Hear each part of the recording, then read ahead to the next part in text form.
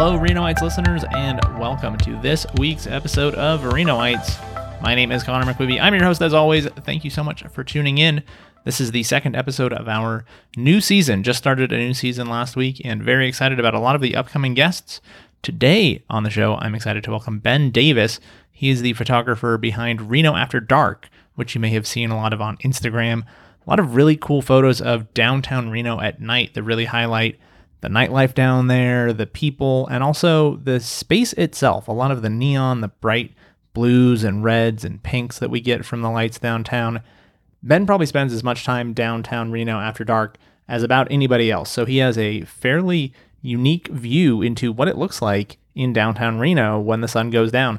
We had a good conversation about street photography, choosing subjects, trying to tell the story of Reno through photography, how Reno is changing so much, and that can be shown through photographs over the years.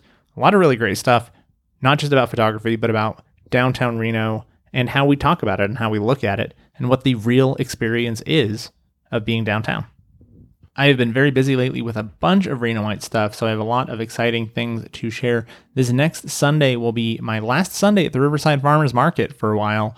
So if you would like to come down and chat about the show, share guest suggestions, maybe even buy a t-shirt or some stickers, help support the show financially, that would be amazing. I've been at the Riverside Farmers Market at Idlewild Park most Sundays for the last few months, and I will be there again this coming Sunday from 8 until 1. So stop by, say hey. It would be great to see you there.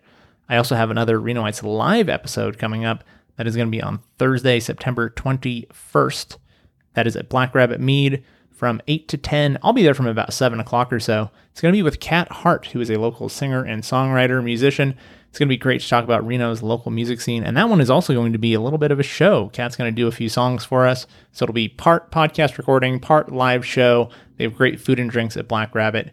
So check that one out on September 21st. Of course, you know, Renoites is a listener-funded, community-supported, community-oriented kind of project. I don't have a lot of ads and sponsors, the annoying stuff that you hate on podcasts. That's because the show is made sustainable by donations from listeners. You can go to patreon.com/Renoites or just go to Renoites.com. Follow the link there. It's very easy to help contribute to the sustainability of this show. It costs a little bit of money and a lot of time to produce a show like this. And the only way that it can continue on into the future is with your help. Thank you so much to some of our recent patrons. I really appreciate when people sign up to support the show. Even just a couple bucks a month makes a huge difference. It really does add up. Again, that's patreon.com/Renoites. And spread the word about the show. One of the biggest things that you can do to help a show like this is just word of mouth. Word of mouth is essential for projects like this. So tell your friends, tell your family, share those social media posts. If I post on Facebook or Instagram about an episode, hit the share button and let people know that there's a new episode out. It makes a huge difference. And of course, I still host trivia nights for DJ Trivia Sierra Nevada 4 nights a week. You can find me at Lead Dog Brewing on Mondays, Sierra Tap House on Tuesdays, Voodoo Brewing on Wednesdays, or the Brewers Cabinet Production Facility on Thursdays. We always have a really great time. It's free to play. There's prizes for the top teams. I've been hosting for DJ Trivia for years now, and it is one of the most fun jobs I've ever had, and our players always have a really great time. So check that out as well. You can learn more at djtriviasierranevada.com for the full schedule. And now this week's guest on Renoites, Reno After Dark's Ben Davis.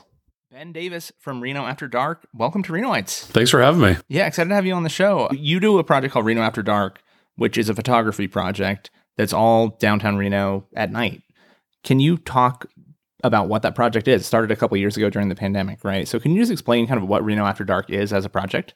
Yeah, it was an extension, I feel like everybody else's projects that started right around the pandemic. There wasn't a whole lot else going on, and I'm a commercial photographer, and so 2020 was a little bit slow. I do a lot of stuff for trade shows and those sorts of things, and those all stopped, and so decided that I needed to fill some of that extra time with some creativity. And I remember watching a news report about downtown and that one of the casinos had never locked their doors, or it had been so long that they had to chain the doors. And I remember thinking, oh, we're living through some history here, and I should probably maybe document. And I've always had a little bit of a passion for documenting downtown. When right after I moved here, I'd rush to finish kind of my corporate work, and then I'd go out and with my camera and walk around downtown. This was kind of 2010, 2011.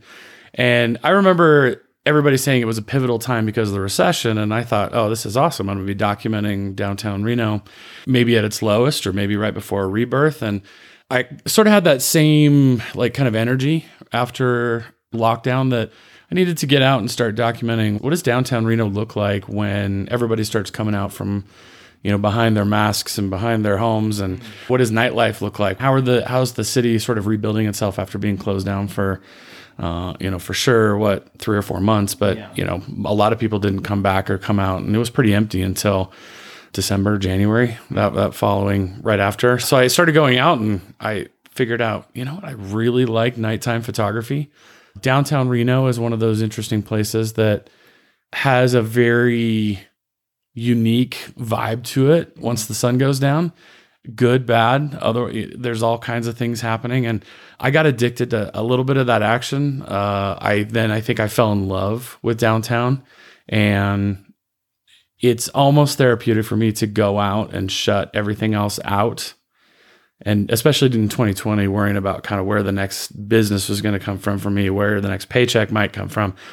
So getting out and being on the street, being in the moment with the people that were out there, seeing the businesses that were opening and closing, and everything that was developing post-pandemic, it was and it still is a very interesting sort of magical time. You probably spend more time downtown seeing what downtown looks like at night than almost anybody. I mean, like fire and police and maybe some of the unhoused residents who are out regularly, or maybe some casino workers who are out and about, but often they're probably just walking to their cars. You're probably spending more time outdoors looking at downtown than almost anybody in this area, right? I think so. Yeah, I would say law enforcement and fire, maybe Remza, spend more nitty gritty time on the ground than I do. And that unhoused. But besides those populations, I'm out 2 to 3 times a week for a few hours at a time, sometimes as many as 4 or 5 hours, depending on how much is going on downtown, waiting for those right images. The other thing too is like, I'm also a little bit of a storyteller, I want to get to know people's story. And so I think it helps me take a better photo. It helps me document or tell a visual story better to know the people that I'm shooting photos of. Mm-hmm. For example, there's a street preacher that is out Friday and Saturday nights who's, carries a large speaker around with him. And, I always wondered, like, what's this man's story? What compels him to go downtown? And, he's a little bit in people's faces. What compels someone to leave the comfort of their home to go, in the weather, to go late at night? And, and he's told me stories where he's been punched in the face downtown. And it's like, those are the things where I'm like, okay, well, this is part of downtown. And I'm learning this fixture on the weekends who's out doing this. I'm learning his story and where he's from and what compels him to do that. And I live for that just as much as I live for getting that one amazing photo every night or a few amazing photos. Yeah. You mentioned earlier the vibe of downtown Reno, and there's I would say like a particular vibe and aesthetic to your photos. The Reno After Dark page on Instagram, for example, has a very consistent look and feel. Can you talk a little bit about what your photos look like and kind of how you achieve that look and that vibe in your photography? Yeah, if you scroll all the way back to the beginning, there's 1,200 photos now to go through. But if you go back to the beginning, the style has evolved a little bit. And that's one of my things is commercial work. It can be like, you can push yourself to do new things and different things. But I've always felt like for me, the street photography was an avenue to explore different styles, explore different perspectives, different post-production techniques. So when I first started, I would say I was very heavily, like, my photos were on the blue side, were on the cool side. And maybe that's a mood thing for me. Maybe that's how I felt like maybe Reno was. That style has evolved a little bit, and that sort of morphed into this. There tends to be a lot of reds, magentas, and pinks downtown. And I felt like that mirrored more of what I was seeing, but with a little bit of a twist, with a little bit of a style applied to it. And so I felt like anyone can go downtown and shoot photos, but like I tried to infuse a little bit of style to it without losing the story. And I also wanted my work to be such that if the El Dorado shared it, or if anybody shared it, the city shares it, instantly someone's going to know, hey, that's Reno After Dark. So still Reno, but also with a little bit of my own brand to it so that you knew what was my work. Yeah, that makes sense. And the neon is a big part of it. And I had an episode last season with Will Durham from the Nevada Neon Project. We talked a lot about how neon is just so connected with the identity of Las Vegas and Reno and cities across the entire state. So we really have this close association of neon and Reno. And that is one of the things that's highlighted a lot in your photos when you're doing these, bright reds. A lot of times that's the Reno sign downtown. That's, the neon on the casinos. Can you talk a little bit about how neon in particular factors into the work and the look and feel of your stuff? Yeah, that was actually one of my favorite episodes from last season, was listening to kind of telling the story of saving those signs. And I feel like that my work a little bit is trying to save that vibe. Downtown Reno is a very unique place. I don't know if you've had an opportunity to stand in certain spots during the day and at night, and they almost look like two different cities to me. So for example, if you go stand out in front of the El Dorado and let's say it's noon, I think they leave their lights on all the time, day and night, but at noon on a bright sunny day, it is, the building is gold and white and not very colorful in and of itself. But then you go and stand in that same spot at, 10 o'clock at night, the pinks are in your face, the rainbow facades that they have on kind of each corners of the building. It's very different. The Silver Legacy is very much that way. It takes on this green and, flashing lights. And I find that, yes, Vegas has that, but Reno has always been, I think, since I can remember, Reno's been overshadowed by Vegas, but we're just as cool at night almost. And no one was really showing that. I know a lot of people that I would talk to from the Midwest, they kind of go, oh, Reno. And I feel like we weren't telling our nighttime story very well. We weren't showing that neon. We weren't showing that color. And I also had noticed since when I first started shooting photos in Reno in 2010 compared to 2020, there was a lot of signs that had left. When they started taking down some of the Harrah's stuff, I really started to feel like, oh man, I have to get out there, because some of this, and little did I know, a lot of it wouldn't be there 3 years later. I mean, you look at, it's cool that Jacobs has renovated the Sands and now it's the J, and they've been putting money into that. I think that's important for that 4th Street. We'll see if they can honor a lot of the other commitments they've made. But we lost a lot of neon. We lost a lot of color. We lost a lot of diversity when they renovated the Sands. It went from being this, spectrum of reds and greens, and now it's blue. Right. And it looks cool, and in one regard, because there's nothing else in our skyline that has that coloring. But on the other hand, man, we lost a lot of that old school Nevada look where it was in your face, it was colorful, the light spilled over into the street. And that's, as a photographer, you're always looking at light. So neon throws a lot of light that you don't, typically see, I think, in most cityscapes. And, the El Dorado still does that. The Circus to a certain extent still has a lot of that. I mean, that's one of the things I hope that my photography does, is it maybe shows, if developers are looking at it, and I know some are, that let's harken back to the glory days. Let's embrace some of the newer urban planning stuff that's going to help rehabilitate downtown, but let's honor that past. Let's make some of those facades light up a little brighter and a little more colorful than maybe some other cities, so that we can keep that unique Reno vibe going. Yeah, absolutely. I notice in a lot of your photos, it's places, and a lot of street photography, there's places and there's people, and sometimes it's both of those things. Your photos seem to me to focus a lot more on the places than on the people. Can you talk a little bit about how you choose the subjects that you're shooting? Is it that there's not a lot of people downtown to shoot, maybe? What's that like, kind of choosing the subjects of your photos, whether they're including people or not? That's a great question. And that's one that I've struggled with a little bit on my own, that a lot of traditional street photography, like you said, features people very prominently. I think because the project started with, let me tell Reno's story. Before the pandemic, I remember I had some people from out of town, from Minneapolis, that I was driving around, and they said, oh, this city is it's so unique. there's all these things to look at. There's all these things that we had no idea. We've been coming to Reno for 5 or 6 years for trade shows and for different events. And we never got away from the GSR. We never got away from the Atlantis. And I thought, man, this city is really cool. And no one is telling the story of the city, that we have a neon arch that has our name emblazoned across it, that we smash so many different cultures together. We've got gaming, and we've got brothels right outside of town, and we've got restaurants and bars and Midtown's renewal. And no, I just felt like social media wise, visually, nobody was showing that to the rest of the country.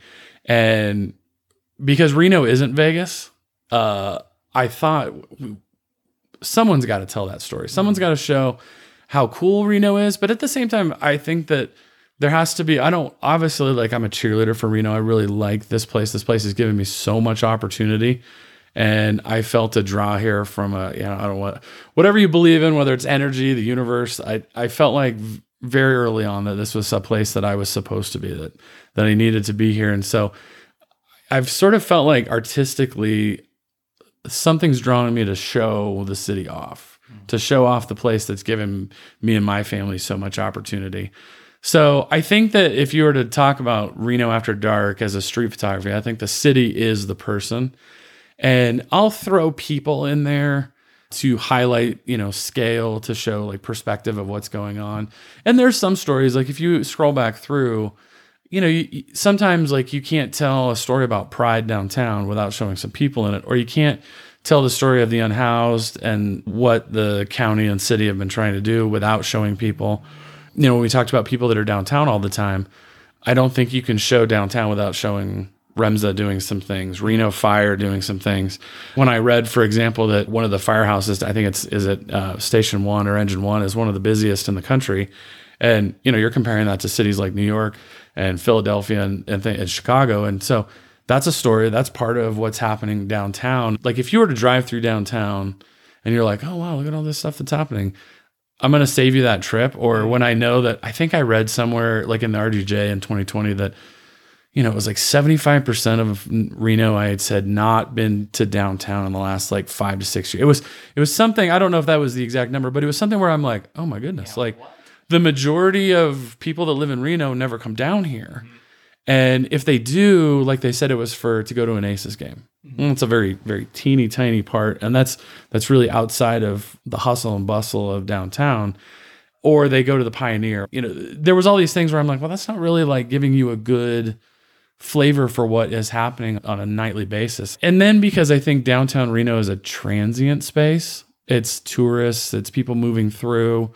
One of your guests was highlighting the fact that there just isn't enough residents for it to be a vibrant place. Yeah, that was probably me on every other episode I do. Well, I think it may have been the redevelopment manager for the city was saying that, one of the keys is to bring people downtown and live there. And so sometimes I feel like that the people that happen to be downtown, unless they're people that I see often and we have conversations and I get to know them, I feel like that they're less important to the story. And that's not to say that tourism isn't important. It is important for downtown Reno. It's probably one of the last things that's keeping people down there. Mm-hmm. But I don't know. You show a tourist, there's a lot of others.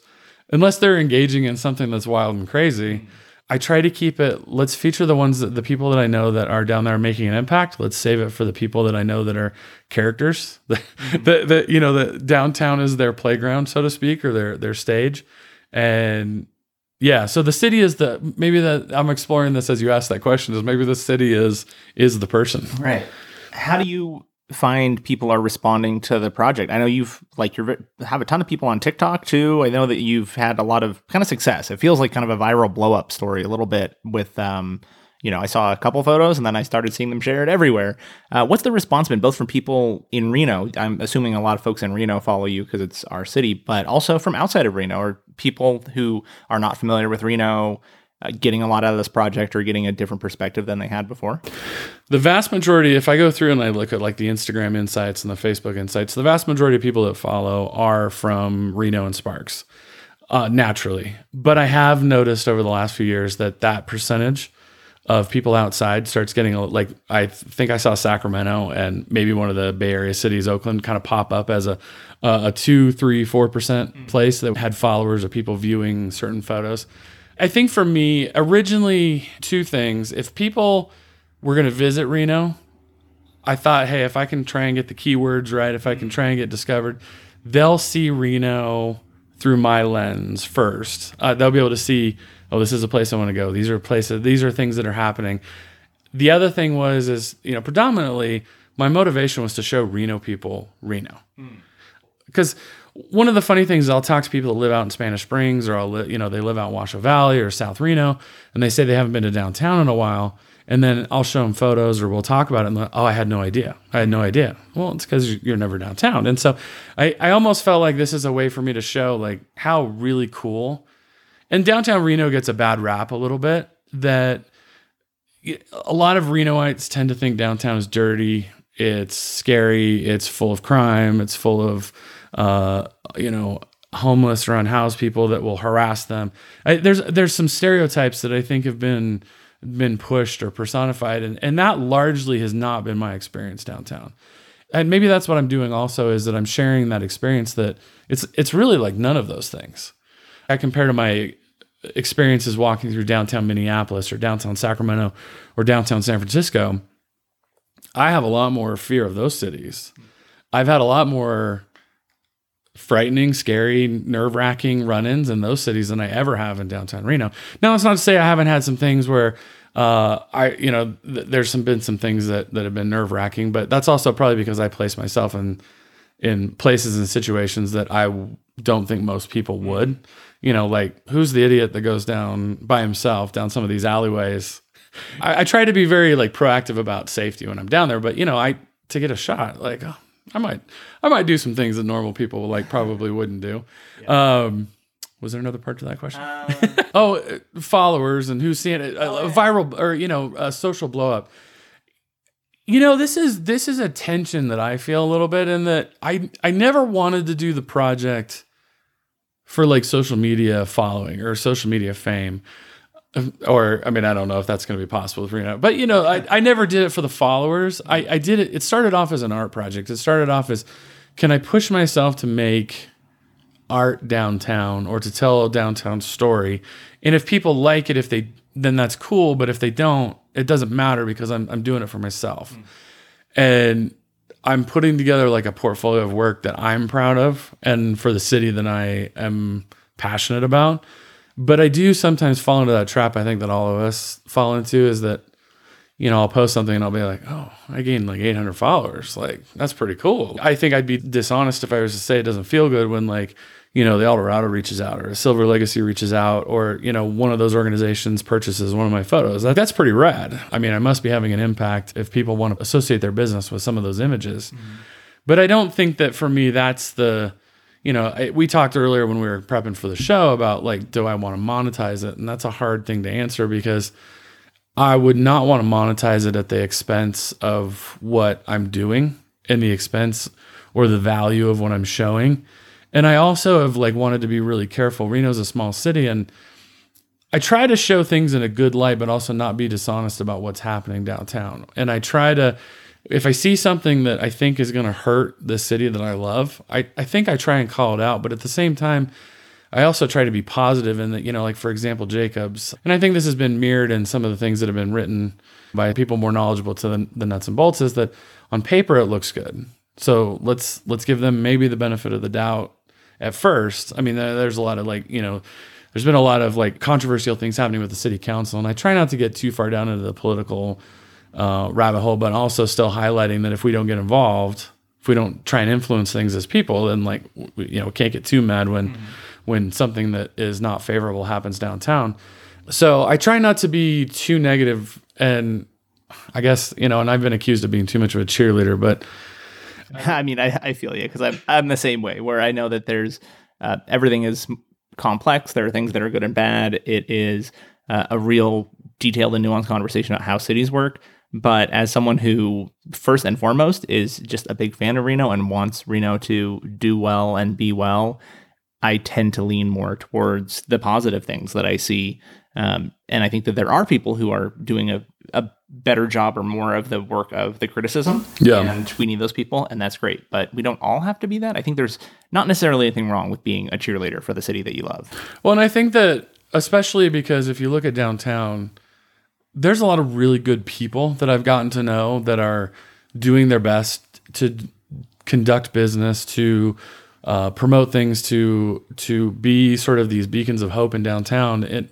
In a space that's had a lot of setbacks, or things just don't it's not smoothly working out like we had hoped. For example, like Reno City Center, I've had an opportunity to talk to a lot of the landlords around that, and and a lot of them were holding on to it, hoping that those people would move in and be residents, and then they can then develop their property. But then I talked to I think the real heroes of downtown. You go on First Street and you talk to the owners of Antonio's, and you talk to the owners of the Stick, and they've got a nice little corner there that does get traffic, but it's a tough place to do business. Some of the stories that like the owners of Antonio's have told me, and they're some of the most giving people trying to give back to the unhoused population while still conduct a business down there. And I try to show those stories too. And those are the people downtown that have been here for a while. And I hope we'll be here for a long while when people start moving downtown, when some of these projects start coming to fruition. So I guess that's my thing, is cheerlead downtown, cheerlead the people that have been down there or that have come within the last 3 or 4 years and are doing it despite the setbacks of some of the larger projects that were promised. Mm-hmm. You said you go out several nights a week. Can you talk a little bit about the difference of experience on the nights when there's events? I went downtown a couple weeks ago. It was the Wing Fest down on Virginia Street. So that was one of those events where the road is closed. It was also, there was an event at the Glow Plaza that was like the Reno night market thing. So that was a totally different experience for me than what I see on nights when there's not events and things going on. So what hours are you generally out there, and what are the differences you see on like the weekends versus the weekdays, or the event days versus the non-event days? Is it a totally different city, or what's that like? Great question. And yes, downtown is, I always tell people like downtown is an animal. It's like living and breathing, or it's like a living almost organism that there's, depending on what's happening, how many people are downtown, what the weather is like, shapes a lot of the experiences that you're going to have. So, for example, you mentioned the events, right? The Wing Fest. I have a love-hate relationship from a photography perspective on that stuff, because during the day, so I also do Reno Before Dark on Instagram. If you go down there during the day, there's tons of people. It's it's a fun thing to photograph because people are eating wings, people are enjoying themselves. You get Reno doing Reno things during the summer. But at night, after those events close down, like the Italian festival, the Wing Festival, it's a dead space. So like the sidewalks are passable, but the streets aren't.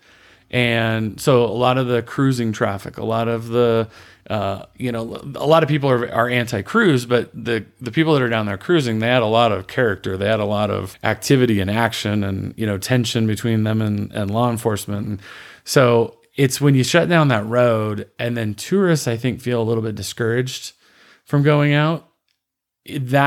Those nights, I actually don't like to go out on those nights. So when I remember there's events going on, I kind of go, oh man, maybe I'll go to a different part of town. I'll walk Wells but so a weeknight for me is very much like visually telling the city story in terms of like what buildings have changed, what corners have changed, what's been renovated. I would much rather go down and shoot, let's say, the Neon Line on a weeknight, just because I can kind of walk down there, walk back quickly. There's not a lot of people, but that's also a double-edged sword. When there's less people, I feel like that's when people that might have less noble intentions are out. That's when I've been harassed more, is on weeknights, believe it or not.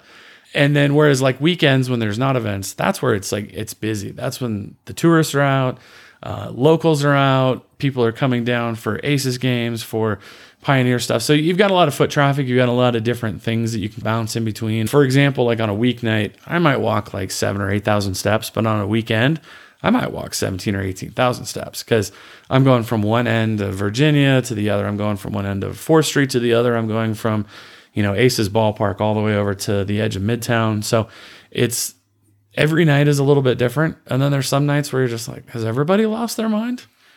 Or there's other nights where it's like, wow, everybody's really calm and quiet. What's happening here? Or you'll have musicians in town from the Bay Area. That gets a little wild. Or you've got a lot of foot traffic between the Reno Event Center and the Row. Or coming up, the Haunted House. It's like, for some reason, the Haunted House always kind of attracts like has its own vibe going on down in the bowling stadium.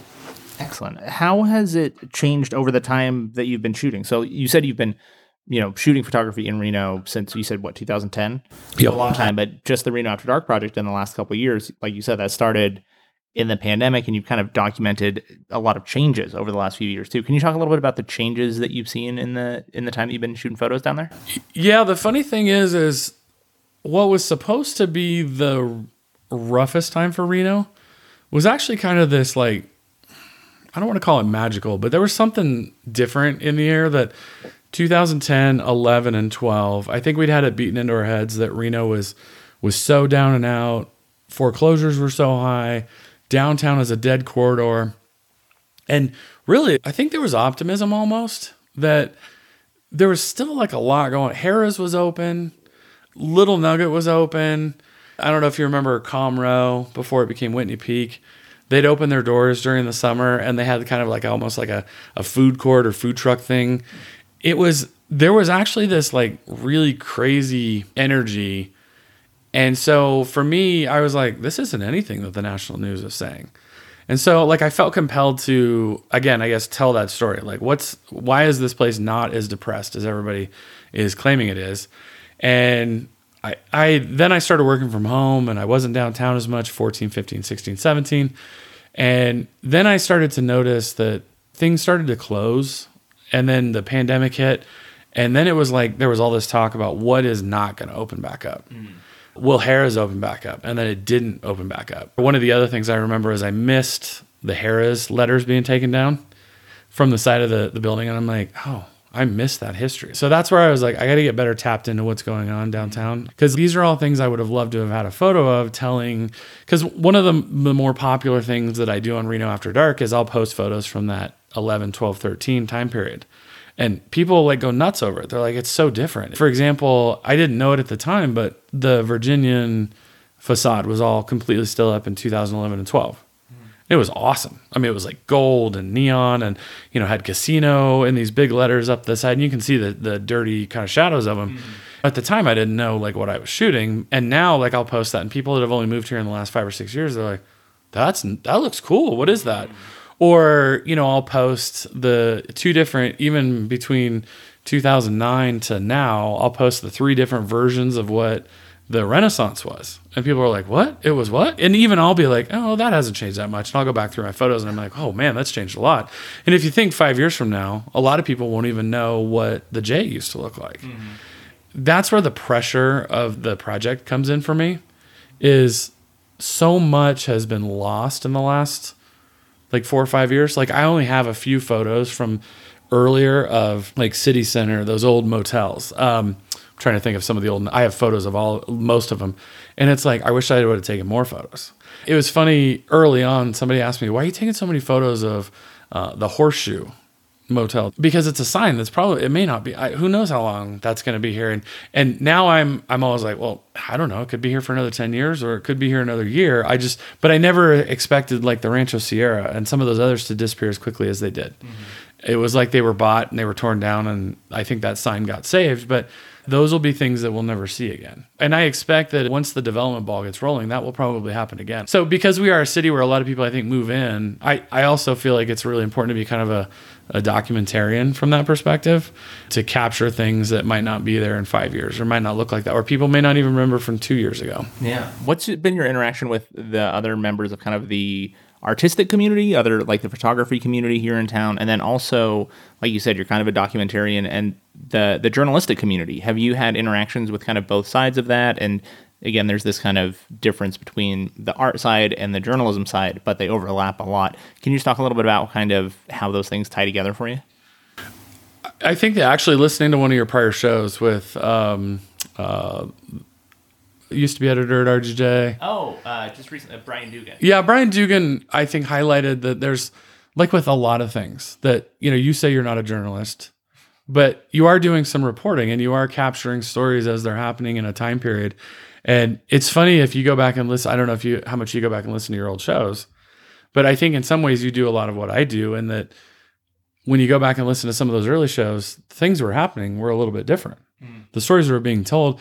It's not that Reno is vastly different from 3 years ago, but the world is vastly different. The things that we're concerned about, if I told you as we're coming out of lockdown, inflation's going to be crazy. You'd have been like, what's that story going to be like to tell? I don't know. We're capturing stories in the context of when we're capturing, whether that's audio or, so I think that the lines between traditional journalism and, and I don't think I'm held to the same, obviously I'm not held to the same standards as a journalist. There's a style to what I do, but are we reporting on things? I think so. How many people sit in front of like Channel 8 or 4 or 2 at 10 o'clock to watch the local news? Not a lot of younger people. Mm-hmm. And so where are they going to get their news? Where are they going to get the stories that are being told in this community? And I think it's going to be social media. I think it's going to be podcasts. It's word of mouth. A lot of the things that I post, the ones that get the most engagement, are usually the things that are sort of current event driven. Like, for example, I think it was last year when the city council was debating the small alcohol container ban. Oh, yeah. I posted that in a story because someone had left a small bottle, right?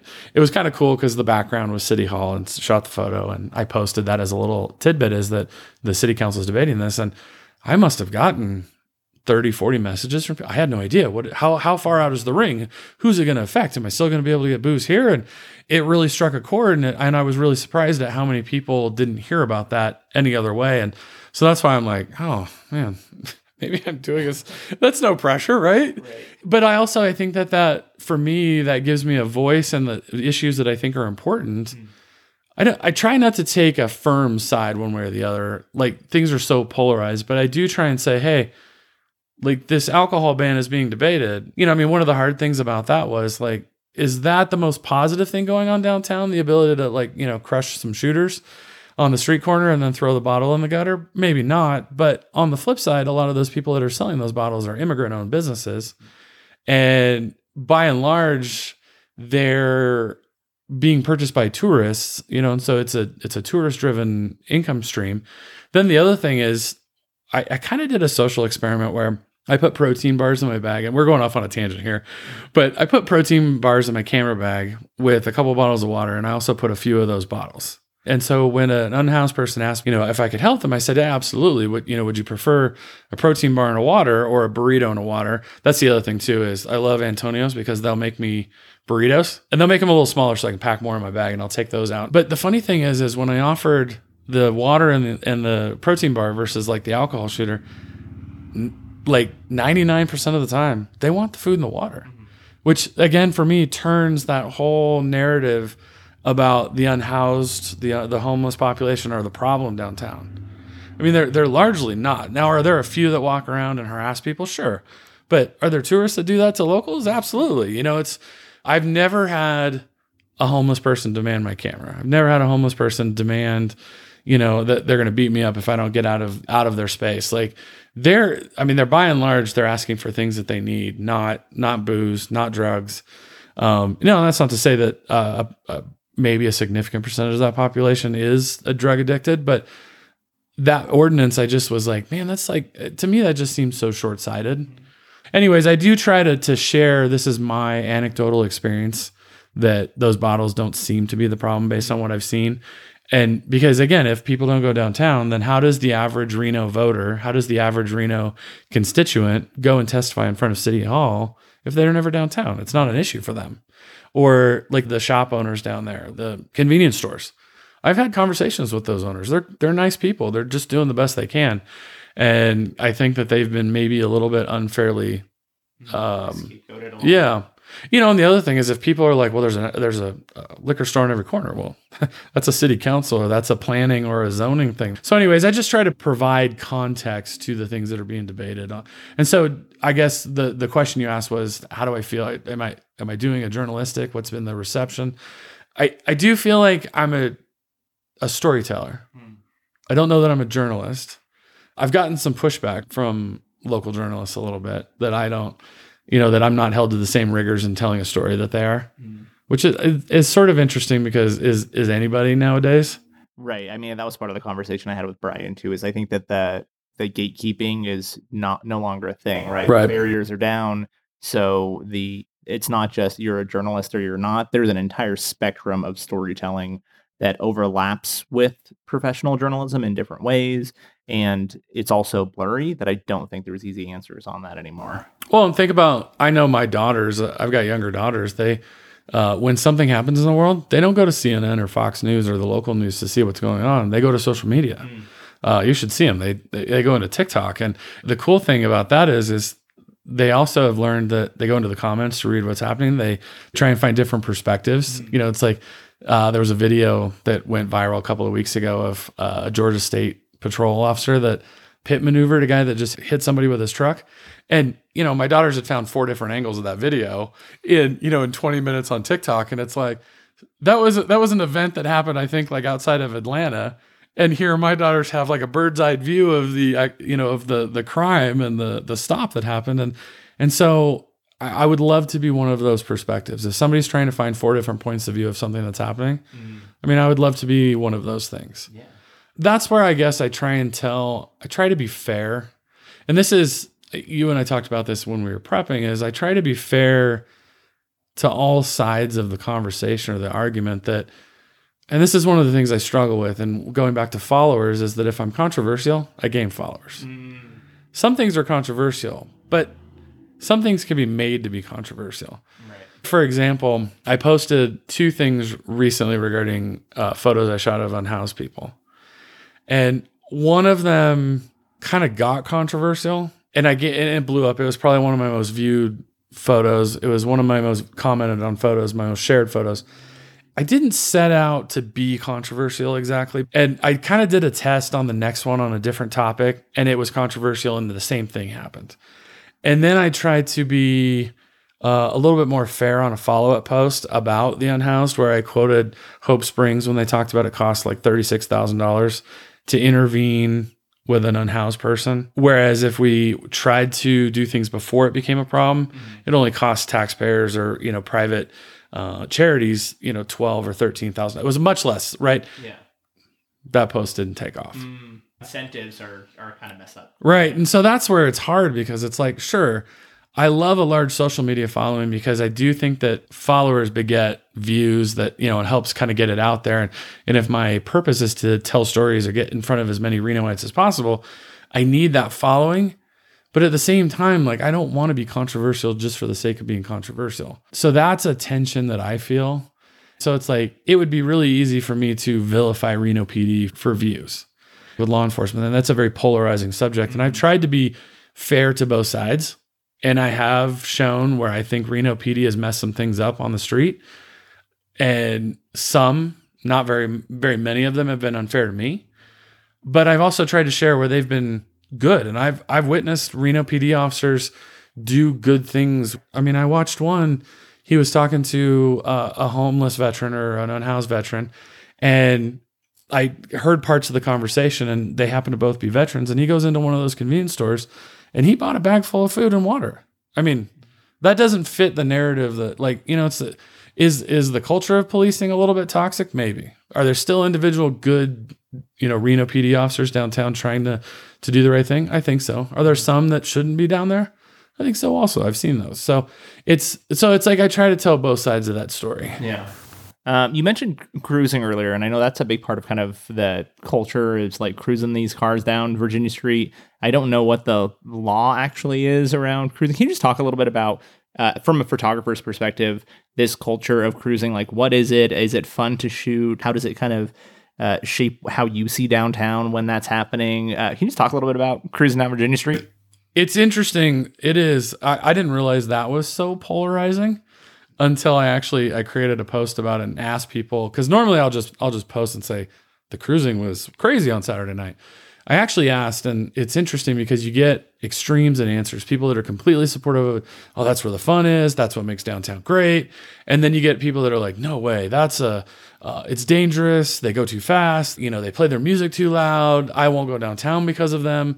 I was surprised at how polarizing the subject is. And I guess if I remember to our youth, I grew up for part of my teenage years in a part of Sacramento where the cruise was like a big thing, like to the point where like California Highway Patrol shut down Sunrise Boulevard down in Citrus Heights in Sacramento, and because it really got out of hand. So the cruise, I believe there's an ordinance at the city level that forbids it on Virginia, but I don't want to change anything, but I do feel like that Reno PD is pretty tolerant until it becomes an issue. I think it's fun from a photography perspective. It's great because you have a lot of different ethnic groups. You got a lot of different kind of socioeconomic groups. You've got groups of supercars that will roll through, and you've got groups of lowriders that'll roll through. You've got groups of kind of the import tuner Honda scene that'll come down. You've got the muscle guys that'll come down. And so you've got this collision of a lot of different skin colors and languages and cultures. And the awesome thing about, for the most part, now it's not to say there isn't bad apples, but in car culture as a photographer, you know, like for example, if someone's if a group of guys are just standing around in a parking lot, there's no way I'm going to go insert myself in that conversation. Mm-hmm. But if there's a group of guys standing around lowriders, even though like that culture might intimidate me a little bit, I have never been more welcomed by people. Like there's guys that don't speak a lick of English, and they'll motion me over, and and they'll be in one of these parking lots. They'll even offer me a beer, and so it's like that's a rad experience to be welcomed into, because I didn't grow up around the lowrider culture. I don't know a whole lot. I've learned a whole lot. But to get an inside perspective and shoot photos of them enjoying themselves, or any of those groups, to be able to like get invited into a group that isn't naturally my subset that I normally run in, is amazing. The other thing that's cool is all of those cars seem to pull people out of the casinos. It may not be the street level activation the city wants, but you do have people coming out, taking pictures, talking, watching them go back and forth. So those are some of those nights where there's a lot of those types of things going on. It's a vibrant like sidewalk experience where you're watching cool cars, you're watching the tourists shoot photos, take videos. The good nights are when everybody's having fun. There are some times where it gets like there's just so many people. That's where Reno police will shut down Virginia and kind of reset things. There are some times when out of town car groups come to town and they aren't quite as respectful of the space. That's been one of like the more scarier things that I've like been involved in downtown.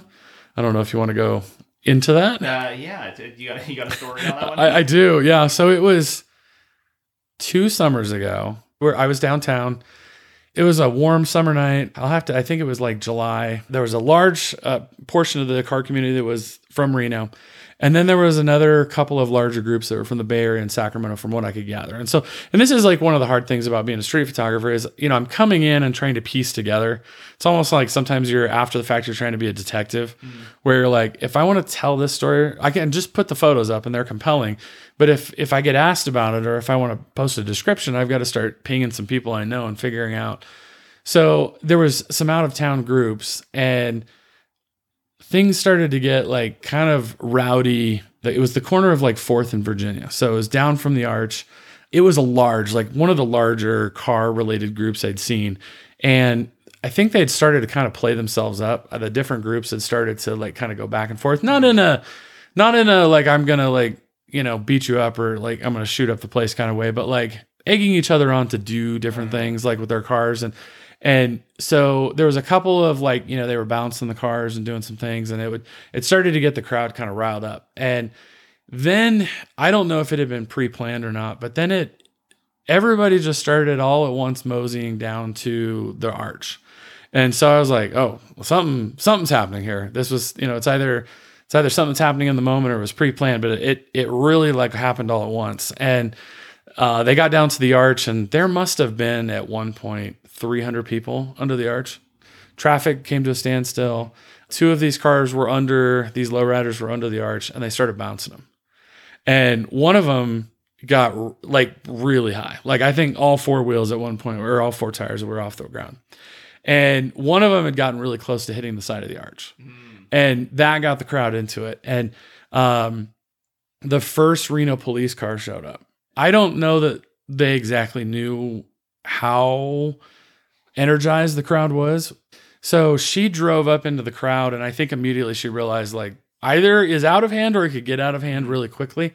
And it was one of the first times where like, my wife is always like cautioned, like, don't get into the middle of something. And I'm like, no, I'm an observer. I'm on the outside. And this is one of those times where I'm like, I'm actually on the inside of this. Like I'm right in the middle. And that was where I was like, ooh, I could tell good stories, but like if this gets really out of hand, like I don't know that I can like easily get myself out of it.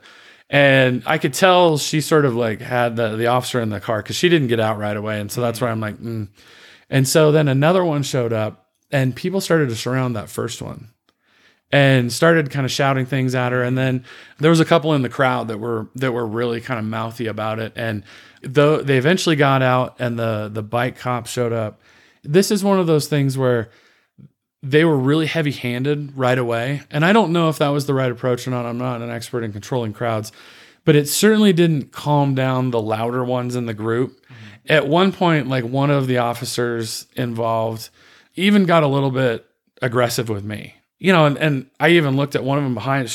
They knew me, and I'm like, me. I'm not part of the problem here. And and at one point there was a threat that like you're gonna get on the sidewalk or I'm gonna put you into it. And that was one of those moments where I'm like, that might have been uncalled for, but at the same time, like this is also a situation, I guess, that could deteriorate really quickly. And they started really going after the open containers. Mm-hmm. And that's one of the weird things about downtown is it's unless there's an event going on, it's not an open container zone. And a lot of like tourists don't really understand. They think it's like Vegas, right? That you can, and so normally like Reno PD is pretty cool about it. Drink it or pour it out. Like I've yet to ever see anybody get a citation for it or anything. But in this case, like they were threatening that they were gonna start arresting or citing people for the open containers, and that got the crowd really worked up. And it was one of those moments where I'm like, this literally could go either way, and it really energized the crowd to the point where like I do think in that moment, if things had gone one way, it could have been a small like kind of civil. I don't want to say a riot, but it could have gotten really bad. A riot adjacent. Right. And it took them, I would say it took a good hour and a half to like clear that crowd out. And I saw the faces of some of the police down there. I think they knew it got close. Like it caught them by surprise. I would say that from a like general well-being perspective, that was probably one of the more scarier things I've been in the middle of.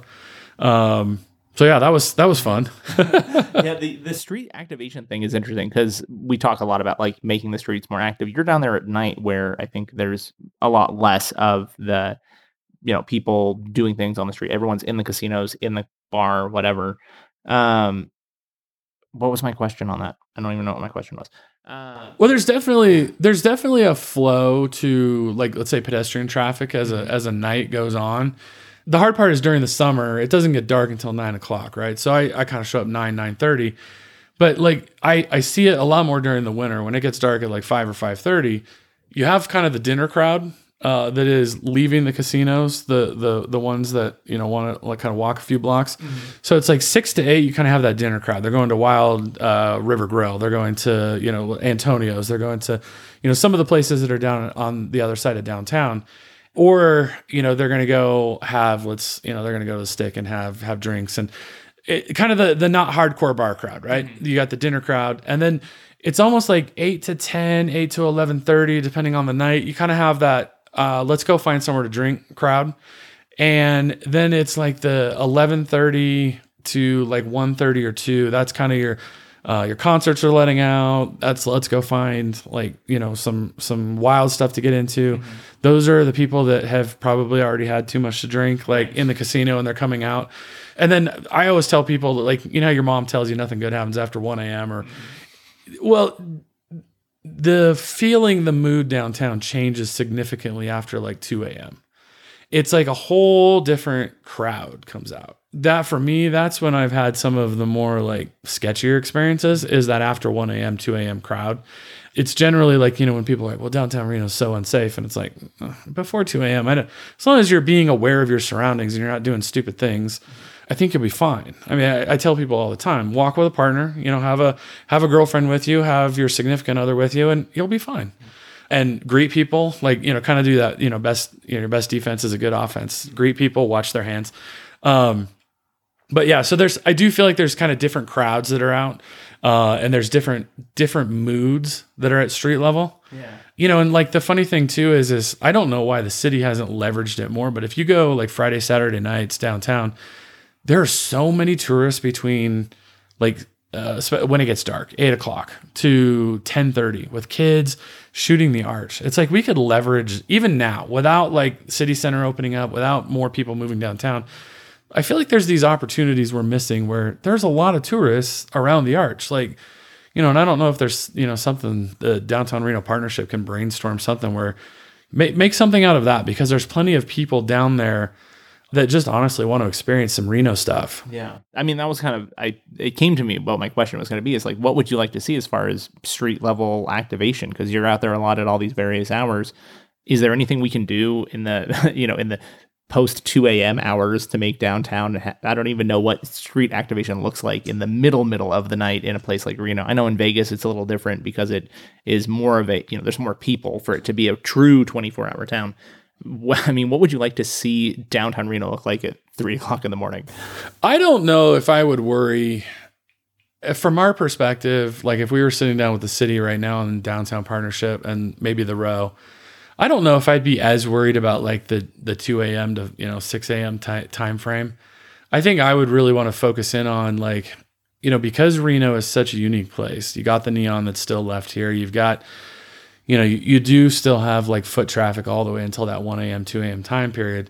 What can we do during those hours? What can we do to not be Vegas, but be Reno? And at this point, like, because we don't have those major projects, what are like maybe temporary things that can be done? And this is where I'd love to like brainstorm with somebody that knows, the realities of it. I remember going to, when the Link Promenade like opened up, I remember thinking, in Vegas that it's sort of this like kind of fake downtown street, right? But they have food and bars and everything. And when it first opened up, I didn't really think about it in terms of Reno, but I remember visiting Vegas, because rooms were so cheap in 2021. We spent a week there, and I remember being in that promenade and sitting one night like at 1 a.m. or 2 a.m. and with my camera in my hand and thinking, this is pretty vibrant. There's still people, like there's still places open. There's still things happening, And so my idea was like, is there a way we can like combine something like that with like maybe like the idea of a food truck Friday? Could we like close down Virginia? Between, let's say the Arch or maybe even like the Cal Neva there at 2nd Street, down to 4th Street. Is there a way we could bring in like food trucks? Maybe we, incentivize the Row by allowing them to, be in charge of booze sales, but, close that down, have it be an open container zone, have people being able to walk between 4th and 2nd, kind of back and forth. I don't know if that's doable, but I like the idea of it. Yeah. I think, because food trucks aren't a permanent fixture, it's not like we're having to do some major development to do that. I know there's probably going to be expense with having extra, police or security down there. But I think, locals showed up in droves to every like food truck event that seems to happen. Yeah. Wouldn't it be cool if there was something that, looped in the tourists just as much as it looped in, but I guess we'd have to figure out if Caesars wants people leaving the casino to eat and drink. And yeah, well, I think it does make sense if there is some financial upside for them to make it they do the Wing Fest. That is like they get that's run by them or sponsored by them, I believe. Yeah. So it's like it's financially viable for them to do things that are outside of their doors, but still benefit their couple of blocks of Virginia. So I think that's a great idea. Hopefully someone at Caesars or someone at the city, thinks about that a little bit, because I do think this like mingling of locals and tourists also is something that we could probably do more of. Again, a lot of locals, you said, don't go downtown at all. If they do, I don't know how much they're going in the casinos. The tourists are only going to a few blocks around, I think, downtown, maybe down to Midtown a little bit. But it's a pretty small zone. So I feel like we're kind of separate communities, the local community and the tourist community, but events like that are in the core of downtown that are welcoming to locals, that locals really appreciate. Those are kind of the fun times where you get to see a lot of unfamiliar faces. You see people that are from out of town, and having that be outdoors where it is, more of a communal environment than having to go into a big casino with big walls. That sounds really appealing. So, and I think that time period too, in the evening. Right? Yep. It's something we don't have as a consistent thing.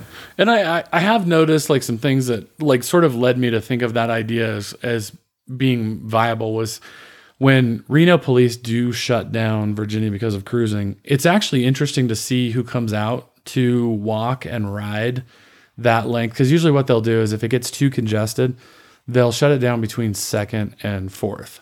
What's funny is like tourists will come out because then they can shoot amazing photos of themselves actually under the arch. But then a lot of locals will actually come down on scooters, bikes, and they'll walk their dogs. And it's interesting because it's not a ton of people, but I do notice that it's like half and half. And that was one of the things with that micro-mobility study last year. It killed the mood in one respect downtown. Last summer was really like kind of depressing because it killed the cruise. A lot of pedestrians, I think, avoided because the scooters had this like almost green light to go as fast as they wanted. Like it seemed like the mood downtown was off last summer. But one of the things I did notice though is it started to, I think, prompt people to congregate in some of these areas where the scooter crossings were. And so that was one of those positive things where I'm like, if we could create a zone, people will hang out down here. Yeah. And, because like I would notice that there'd be like 10 people like on bikes and scooters that would congregate under the arch, and they would like, someone would bring food and they just like hang out. And I was like, if we can make downtown temporarily Friday, Saturday nights, or maybe just Saturday night, kind of this like pedestrian zone, maybe there's an opportunity here to bring people outside and into this area and kind of bring life back to it. And then when they close it down, we've got all these locals kind of riding back and forth. I mean, that's something that you don't generally see from a pleasure perspective. I think there's a desire for downtown to be more vibrant. I think locals want that. Yeah. I just don't think that anybody's shown people that don't normally come downtown a compelling reason to, like, in their minds, risk it or to experience, try and go down and create an experience out of it. Yeah. Well, I mean, I think that's probably a big part of the purpose of photography and journalism and sharing those stories is that if people can't see it, they can't really envision it. But if you can show people a picture of, oh, this is what it looks like when people are downtown in this environment, this kind of crowd, this kind of energy, all of a sudden it becomes real and it becomes possible. I will say, like, some of my most popular photos are Hot August Nights photos. And that's a large amount of tourists and locals on each side of the street watching a cruise happen. And they're hanging out and they're drinking and they're like, having a good time coming in and out of those shops. And so it's like, I think if we could give them a compelling reason to come downtown, I mean, like Hot August Nights brings people downtown and they hang out and they drink, they bring friends. And so it's like, if we can try and figure that out without it, requiring a lot of development, if we can leverage what's already down there, and I'm probably preaching to the choir at, Downtown Partnership. I'm sure that there's been a lot of brainstorming and debate, but it's like, I see hints and slivers when I'm down there of like, oh, this is how it could be. Yeah. Oh, if we could just like, how do we make this bigger? How do we, this gathering of friends on the corner, how do we like, compel people to want to do that in other, corners downtown? And so it's like, I do see hints of, I think we want it. We just need to figure out a catalyst for it. Yeah. What did we miss? What else do you want people to know about your photography work or your experiences or thoughts about what's going on in downtown, particularly in the nighttime? Oh, it's a good question. Downtown's not as dangerous as people make it out to be. It can be fun downtown. I think Reno's an amazing city. I think that one of the fascinating things about Reno is that their locals or people that were born here like to gatekeep. But they're also the same people that I don't think understand sometimes how great this place is. And I know as someone like yourself that grew up here, left for a little bit and came back, I think appreciate. And what other city in the country, besides maybe a few others here in the Mountain West, can you like live next to a river, go 30 minutes one direction to the open desert, go 30 minutes another direction to, an alpine lake or forests? You can go downtown to go gambling. You can go downtown to shows. You can go to a baseball game. I have not found there's a lot of cities that offer the sort of range that we have. And it's like we're the biggest little city. We're big enough, we've got stuff, but we're also small enough that even though traffic's worse than it was 10 years ago, it's still not bad. Yeah. Could we do some things to improve it? Sure. And one of the things I've always loved about this town is that I think that we're a town of experiences rather than things. And that's one of the things I've always loved about this place is that, like if I was to be like anywhere in Reno, let's say I've got a Rolex on my wrist. I don't think most people in Reno care about that. But if I tell a cool hunting story, but if I tell a cool story about how we went camping, or we went to Burning Man, or we went to Virginia City, I think people get excited about that stuff. And then what experiences have you had? What are you doing in Reno, outside of Reno? I think that's what like gets us all fired up. Yeah. I would much rather, than going to do some exciting, like expensive trip. I want to have a group of friends. I want to sit outside of 1864 Tavern, or I want to go, sit outside in Midtown, or I even want to go downtown and, have a burrito at Antonio's with a bunch of friends and experience our cool evenings. And I think that this town really has a lot to offer, and it is changing, and some of the changes aren't positive. Housing isn't obviously an issue, but it's still a really magical, special place. Mm-hmm. I hope that my art reflects that. Excellent. Where can people find you? Obviously, it's Reno After Dark on Instagram is where I know you, but you're on all the social medias. Where can people connect or see your work, or otherwise follow you? Yeah, so Reno After Dark on Instagram. Reno After Dark is also on Facebook. We also are on Reddit occasionally. I mean, I try to post there at least a couple times a week.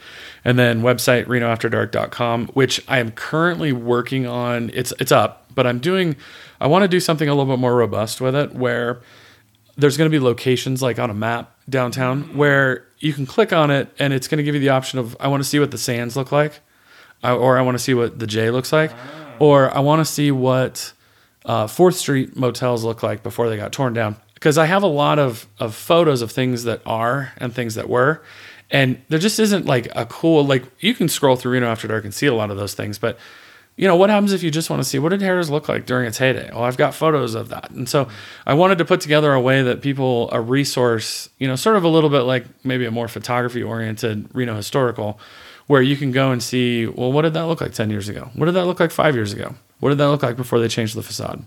So yeah, so social medias and the website. Awesome. Well, thanks for coming on the show. Thanks for having me. I've followed your work since you started it. I was like a big fan right off the bat. And it's nice to be able to talk to you both about the photography work, but also, again, about downtown in particular, because I talk largely on the show about the urban core, about downtown, midtown. I know that Reno and Northern Nevada is bigger than just the close-in neighborhoods, but those tend to be my focus. And being able to talk to folks who have that kind of on-the-ground experience in the downtown core the way that you do is always really enlightening, and I learn so much. So thanks for coming on the show. Appreciate it. Thanks for having me.